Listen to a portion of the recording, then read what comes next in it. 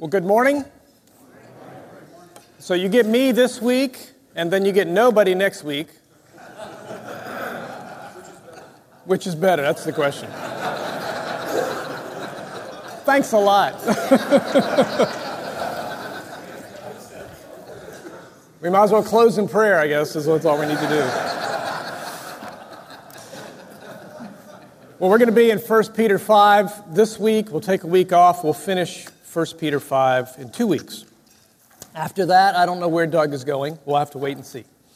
But we are in 1 Peter chapter 5, as we're going to pick up 5 verses here to see what Peter has to say after he's talked about the suffering that the churches in Asia Minor have been going through, and he explains the reason, in a sense, why they have. It's not a surprise. It's to be expected. He's helped them to think through how they go through that suffering, how they keep living the life that God has called them to lead in Christ. And now he's going to turn to a little bit of a different subject, which is a little more specific. He's going to address a particular group within the church that has a particular responsibility. So let's see what he says. He says this, 1 Peter 5, verses 1 to 5. So I exhort the elders among you as a fellow elder and a witness of the sufferings of Christ, as well as a partaker in the glory that is going to be revealed. Shepherd the flock of God that is among you, exercising oversight, not under compulsion, but willingly, as God would have you, not for shameful gain, but eagerly, not domineering over those in your charge, but being examples to the flock. And when the chief shepherd appears, you will receive the unfading crown of glory. Likewise, you who are younger, be subject to the elders. Clothe yourselves, all of you, with humility towards one another. For God opposes the proud, but gives grace to the humble. So one of the questions that comes up when you think about the early church and you wonder how it all started out is, how did they lead in the early church? Who was in charge? Who was the ones in the individual, what we would call congregations, individual churches, who sort of kept things going, who kept watch over people, who made sure that the demands of the gospel were being played out in life? Because remember, they didn't yet have what we have. They didn't have Bibles to carry around. They didn't have a New Testament yet. They had oral tradition. They had teachings that were passed on verbally, and they remembered these things. But who did things? So church historians love to think about those kinds of things and look back in history and see the development of church government, because we've come a long way from having some apostles in Jerusalem and the early church to what we have now. And depending on your particular denominational or sectarian background, you may have had authority of elders over you in churches. You may have had deacons who assumed that authority. You surely had pastors who thought they were the ones who were in authority. But you may have also known of bishops. You may have been in a district or a presbytery or assembly. Or some of us have been in positions or churches where there's really nobody designated to be in charge.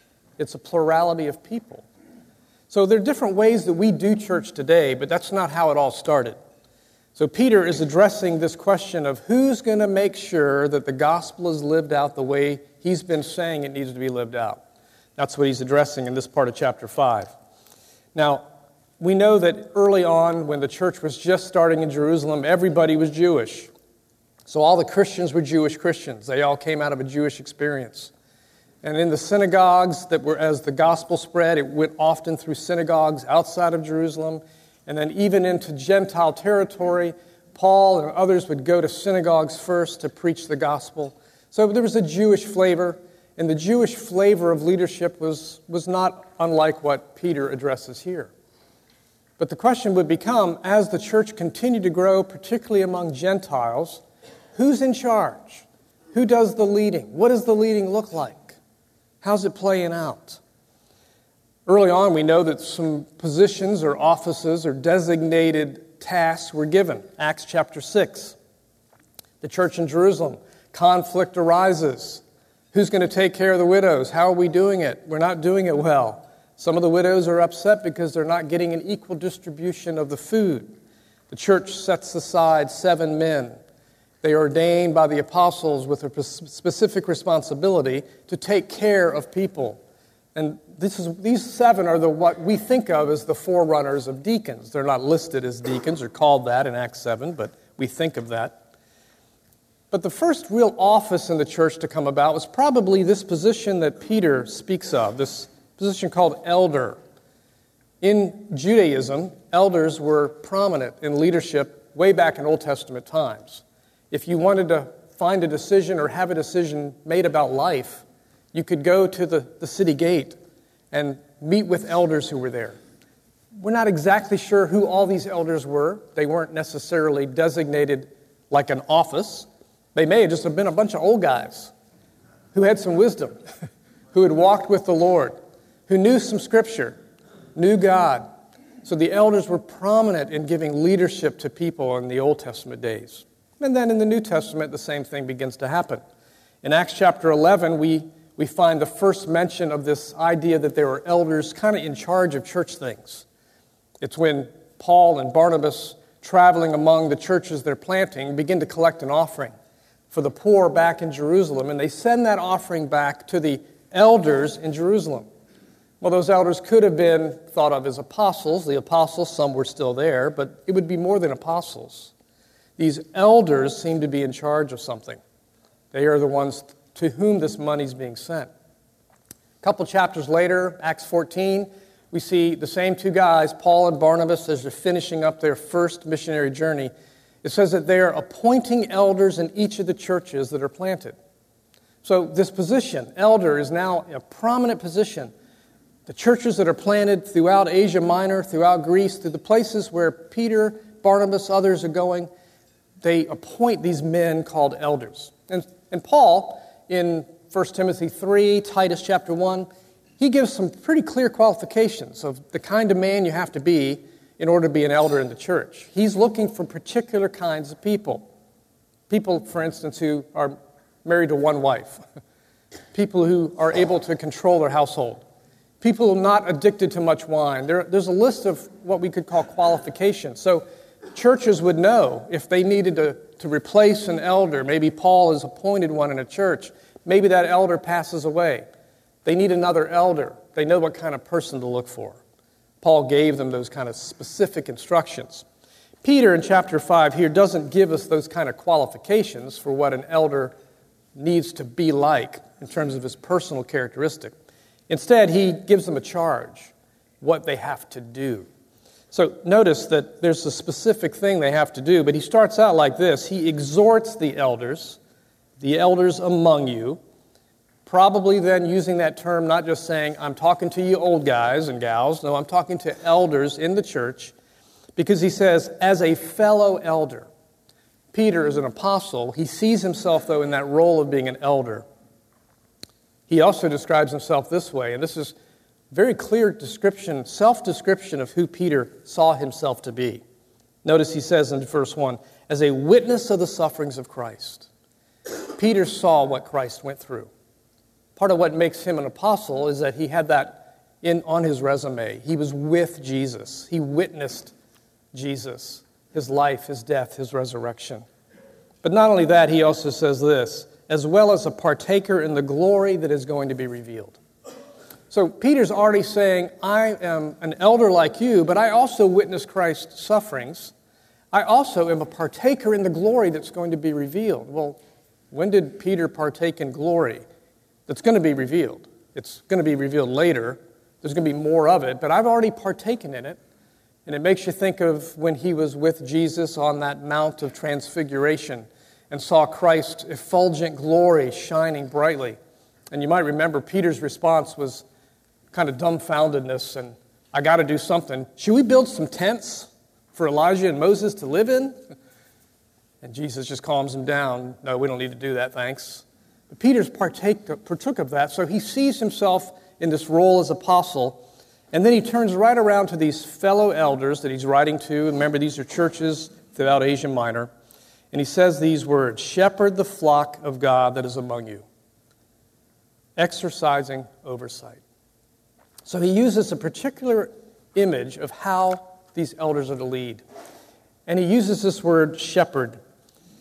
It's a verb here, shepherd, to do something, and he has something in mind, and he's writing to people who see shepherds. Shepherds are around them. Maybe some of them have been shepherds, not likely, because shepherds were not usually thought of as being very involved in community life. They lived a life outside the city. There may surely have been some shepherds in the churches in Asia Minor, but may not have been. But everybody knew shepherds. But the way he uses this word in the Greek is interesting because he uses it in an imperative mood. It's very strong. He's saying, guys, this is job one. Elders, this is what you have to do. You have to shepherd the flock. You have to exercise oversight. It's incredibly important that you do that. So saying that, we have to think, well, why did he come up with that? I mean, why didn't he say, I write to the fellow, maybe there were bishops by then. Well, there weren't any bishops yet. Why didn't he write to the deacons? Well, there may not have been deacons yet. Must have only been elders, and these elders may have been appointed by Paul or Barnabas or whoever planted the church in their area.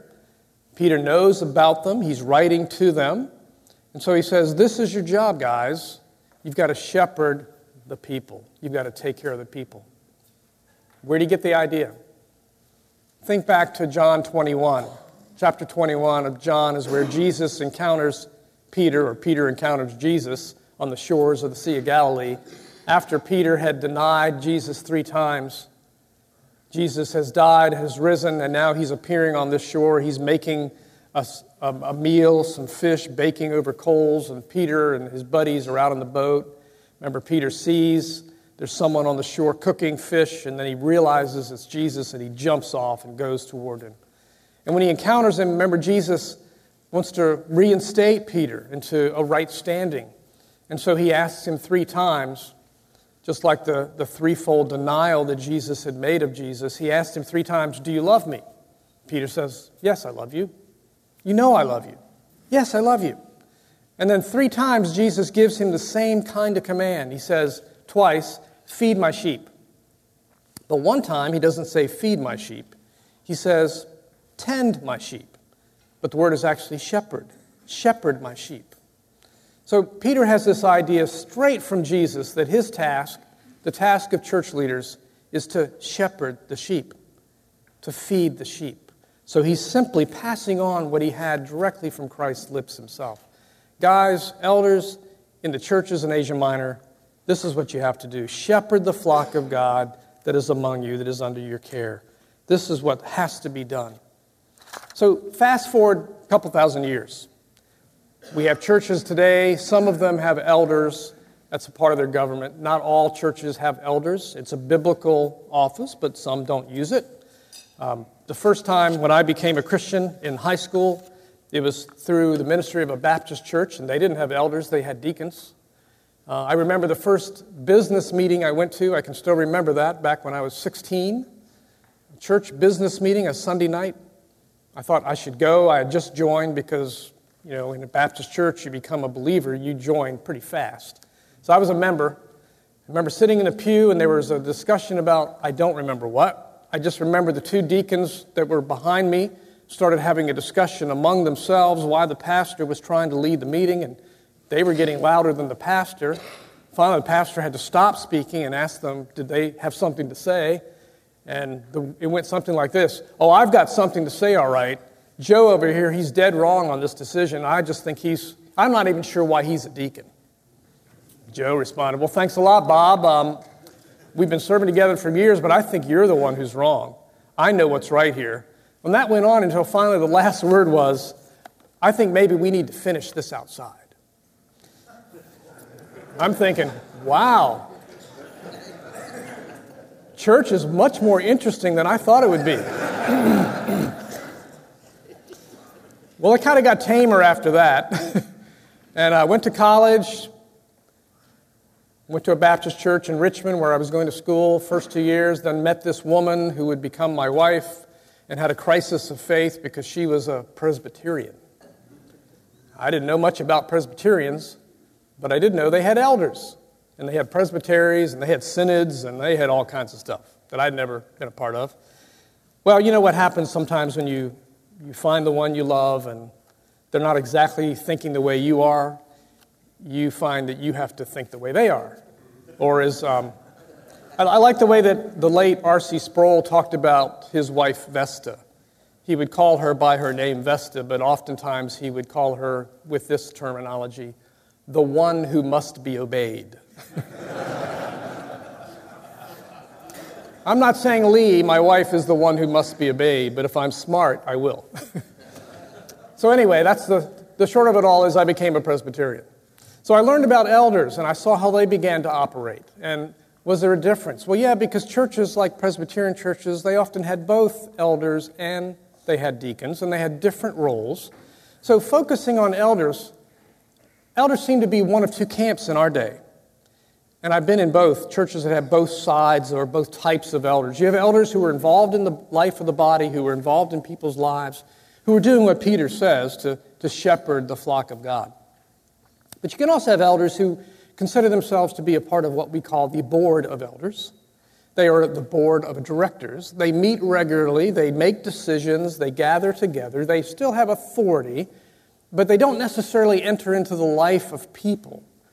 They work through issues using parliamentary procedure. They do it decently and in order because they're Presbyterians or others, but they don't necessarily shepherd anyone. And so I've been in churches that had that kind of elder, and they left the responsibility for what we might think of as personal ministry up to staff. As I remember one elder in the church I was serving on the staff of saying, well, that's why we hire you guys. We make the decisions, you put it into practice. Well, that's kind of like working under a board of directors. I've done that too as a school administrator. I report to a board of directors. They tell me what to do, or in good management, a board like that simply tells the administrator what they can't do, and then they're free to do everything else.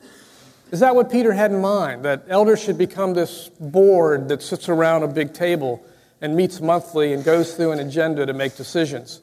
Well, that has to happen, particularly as life in church life gets more complicated. And elders evolved, in a sense, over time. And church leadership responded to the needs of the organization, the administrative functions that developed as churches got more complicated and bigger and larger. Back in the days of early church life, when the elders were appointed, there were no buildings to care for. Didn't have to worry about that. You met in people's homes. Maybe you met in the synagogue if you were allowed. Your role really was to be with people and care for them, feed them and shepherd them. Nowadays, you've got multi-million-dollar facilities to take care of. No wonder there are arguments about the color of carpet and everything else that can so easily take up our time as elders. So what's the point here? What is Peter really trying to say when he says shepherd the flock? What is it that needs to be done? Well, to figure that out, I think, it'd be wise for us first to see how it's not done. And that's what Peter says, because as he describes this, shepherd the flock of God that is among you, exercising oversight. Notice he goes into 3 ways not to do it. He doesn't tell them how to do it. He says, don't do it this way, and then he tells them how to do it. So first of all, he says very clearly, when you're going to be an elder, exercising oversight, not under compulsion, but willingly. Not because you have to, not because the pastor's forcing you, but do it willingly. Do it because you have a heart to do it. You have a heart for people. Then he says, secondly, not for shameful gain, but eagerly. Well, I'm not sure that elders were ever a paid position except for the elders who are pastors, and Scripture is clear that that's not a bad thing to do, to pay pastors. I'm all for paying pastors. Pay them early and often. But don't do it with that in mind. Now, there are other ways to, I think, try to have shameful gain besides just being paid. I remember an elder in a church I was in Maryland. I was on the staff there. The elder was new to the elder board, and he was handpicked by the pastor. And this gentleman seemed to come alongside the pastor, would sit next to him at elder meetings. So I was allowed to be in the room for the elder meetings. I wasn't an elder, but would usually have to report. And he became the confidant of the pastor. They would sit together. The pastor would hand off specific responsibilities. But I never saw this guy in church. Never saw him anywhere but in an elder meeting. Thought, I wonder if he even goes here. But he was on the rolls, and I just noticed at the end of the elder meetings, he and the pastor would go out together. So one day I asked the pastor, so, you're pretty close to this guy, and I didn't know where he came from. Is he new to the church? He said, I've known him for a while. He said, well, where do you guys go after the elder meetings? Oh, we go down to the bar and have a few. And I thought, oh. Well, then I sort of wanted to get to know this guy. Like, why is he an elder? I don't even know that he knows much about church. I'm not even sure he's a Christian. So I talked to him one day after an elder meeting. Again, never saw him on Sundays. And he admitted that he just liked being close to positions of power. That for him was kind of what shameful gain can be. And then he said, frankly, I don't really like the pastor that much. But I kind of like being in a position. That can happen. Not only in our day, apparently it can happen in Peter's day. So Peter says, don't do this for shameful gain, but do it eagerly. Want to do it. Want to do it because God has called you to it. And then lastly, don't do it in a way that's domineering over those in your charge, but being examples to the flock. Well, it's easy to be domineering. And if you think of pastors as elders, and they are, and Paul would speak of that in Ephesians 4, where he says pastor-teacher uses that role. It's the same idea of an elder. It's pretty easy to be in a position of domineering. If you have authority and you have power, you can become domineering. In fact, one person said it this way, pride ever lurks at the heels of power. Even a little authority is prone to turn the seemly walk into a most offensive strut. And that can be true. It can surely be true among pastors. Many of you have seen that. The first pastor that we know of that sort of was like this, domineering, doing it for the wrong reasons, was a guy who's listed in 3 John, 3 John doesn't have chapters, verses 9 and 10. Diotrephes is his name, and this is what John said about him.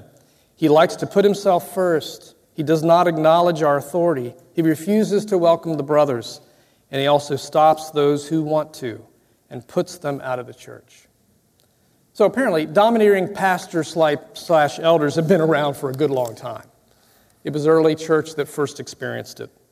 So how are we to act then if we are elders? If those who are elders are supposed to shepherd the church, how do they do it? Well, there's one way to do it, Peter says. He says it in verse 5. He says, clothe yourselves with humility toward one another. So the well-dressed elder will be clothed in humility. That's the way you do it. Not only that, notice, you can't help but notice that there's a reward for those elders who serve well, who do this the way that Peter says. He says in verse 4, and when the chief shepherd appears, you will receive the unfading crown of glory. Well, crown there is probably a metaphor. It's not that elders are going to actually have a crown. They might. But the crown of glory is a metaphor. The point here, the reality here is that there is glory. That there will be some sense in which Jesus will recognize elders who have served well and share with them glory. Remember, Peter says back in the first part of this that he experienced the glory that was to come. Well, elders will experience that glory in some special way, and it seems to be that they might even be recognized in some way in the new heavens and the new earth. So that's what Peter says about elders. But what does it say about the rest of us who aren't elders? Well, it tells us that we're not elders, maybe, but we are sheep. Sheep has been is a word or an idea, a metaphor used to describe God's people all throughout Scripture. Psalm 23, for instance. The Lord is my shepherd, I shall not want. If the Lord is my shepherd, I must be a sheep. And all of Scripture, many times, we're thought of as sheep. That's what the Lord sees us as, His flock. Peter calls elders to shepherd these sheep, these people like us. Now, sheep, they can be pretty adorable. I mean, check this guy out, if we can go to that slide. This is a guy I met in CW walking back in the winter. He was just hanging out by a fence, and he let me take his picture. He has that wise look about him, maybe some age, got a little gray going on around his mouth there. And he was just checking me out. He wasn't doing anything. Sheep don't really do anything. Did you notice that? But he looks pretty good, doesn't he? Most sheep don't look like that. Sheep, for the most part, are what we call them. dumb. In fact, they're pretty nasty. They're pretty filthy most of the time. Sheep don't really clean themselves. They're not like cats. They roll in stuff. They get mud all over themselves. They get their own waste all over themselves because they have all this fur, this wool, and it just gathers everything. They walk through a bramble and they gather all kinds of stuff. They get thorns and they get bugs, and they're just nasty. They're not easy to have around. That's what sheep are like, unfortunately. There's some good qualities. They're very independent. They're very loyal. Apparently sheep are good at voice recognition, so they can begin to learn a voice and follow that voice, the voice of the shepherd. They are loyal to one another, but they also get jealous of one another. When one sheep dies, other sheep around that sheep will mourn. They actually grieve the loss of the ones that they like. But sheep, for the most part, are the kinds of animals that put themselves in peril. They're the only animal that can't find its way home, even if they're just a mile away. Most other animals will find a way home. You've read the stories about dogs who were left in one state and they travel across states to find their owners. People try to get rid of cats. The cats keep showing back up.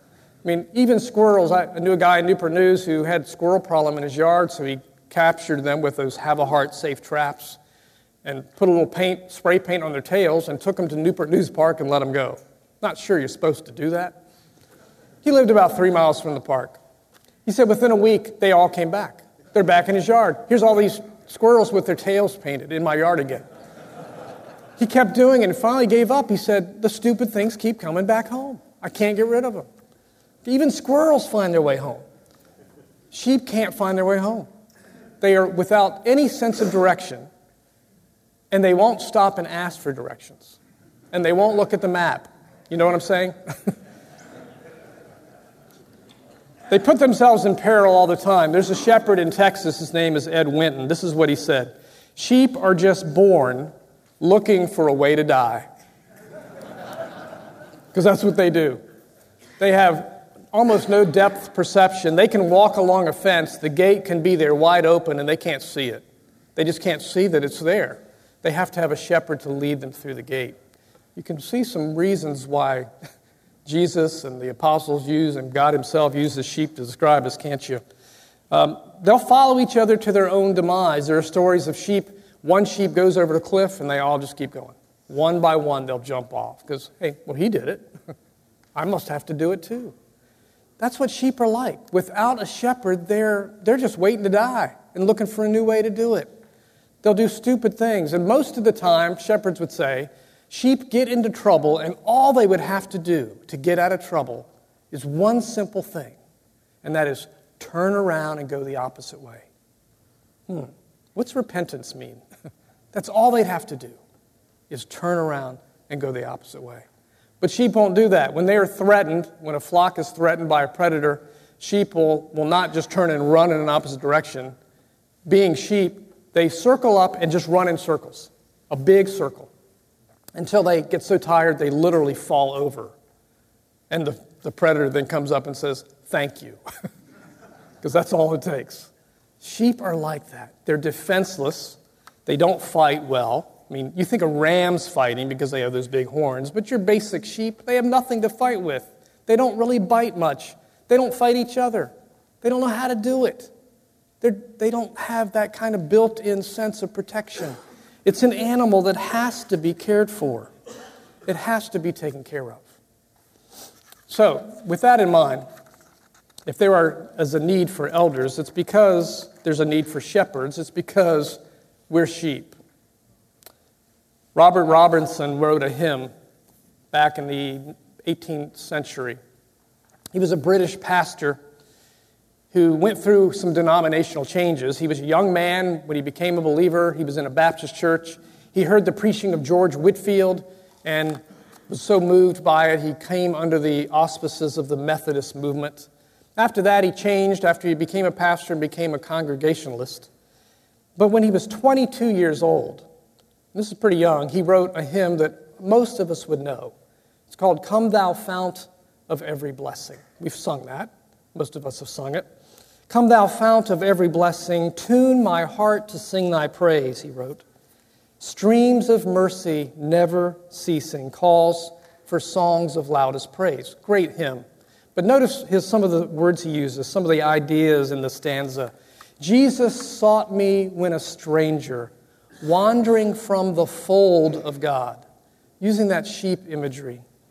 He, to save my soul from danger, interposed his precious blood. Then he says this, "Oh, to grace, how great a debtor daily I'm constrained to be. Let that goodness like a fetter bind my wandering heart to thee." A fetter used for animals. But this is the stanza that I want us to focus on as we close. He wrote this. This is sheep language. This is our heart language. Prone to wander, Lord, I feel it. Prone to leave the God I love. Take my heart, oh, take and seal it. Seal it for thy courts above. So Robinson wrote that at the age of 22. He spent his life pastoring, shepherding people. Near the end of his life, he made a strange change in his denominational affiliation. Now, he had been a Baptist and a Methodist and a Congregationalist. He became a Unitarian. And those who knew him thought he's given up the faith. Unitarians don't really believe in the deity of Christ. They believe that Jesus existed, but not that he is God. And so they wondered, how could this man do this? This man who wrote a hymn like this, he had written numerous books about the faith, numerous hymns. But before he died, he didn't make clear that he was going to be back to a Congregationalist or a Baptist or a Methodist. But he did make it clear that no, he was not himself denying Jesus. He said, in fact, important words about who Jesus is. He said, Christ is himself a person infinitely lovely as both God and man. So it reminds us that shepherds follow the one who is both God and man, who is the chief shepherd, in the words of Peter. Elders follow them, but so do the sheep. He is the one we follow. He is our big, big elder. So in verse 5, Peter closes this section with these words, "Likewise, you who are younger, be subject to the elders."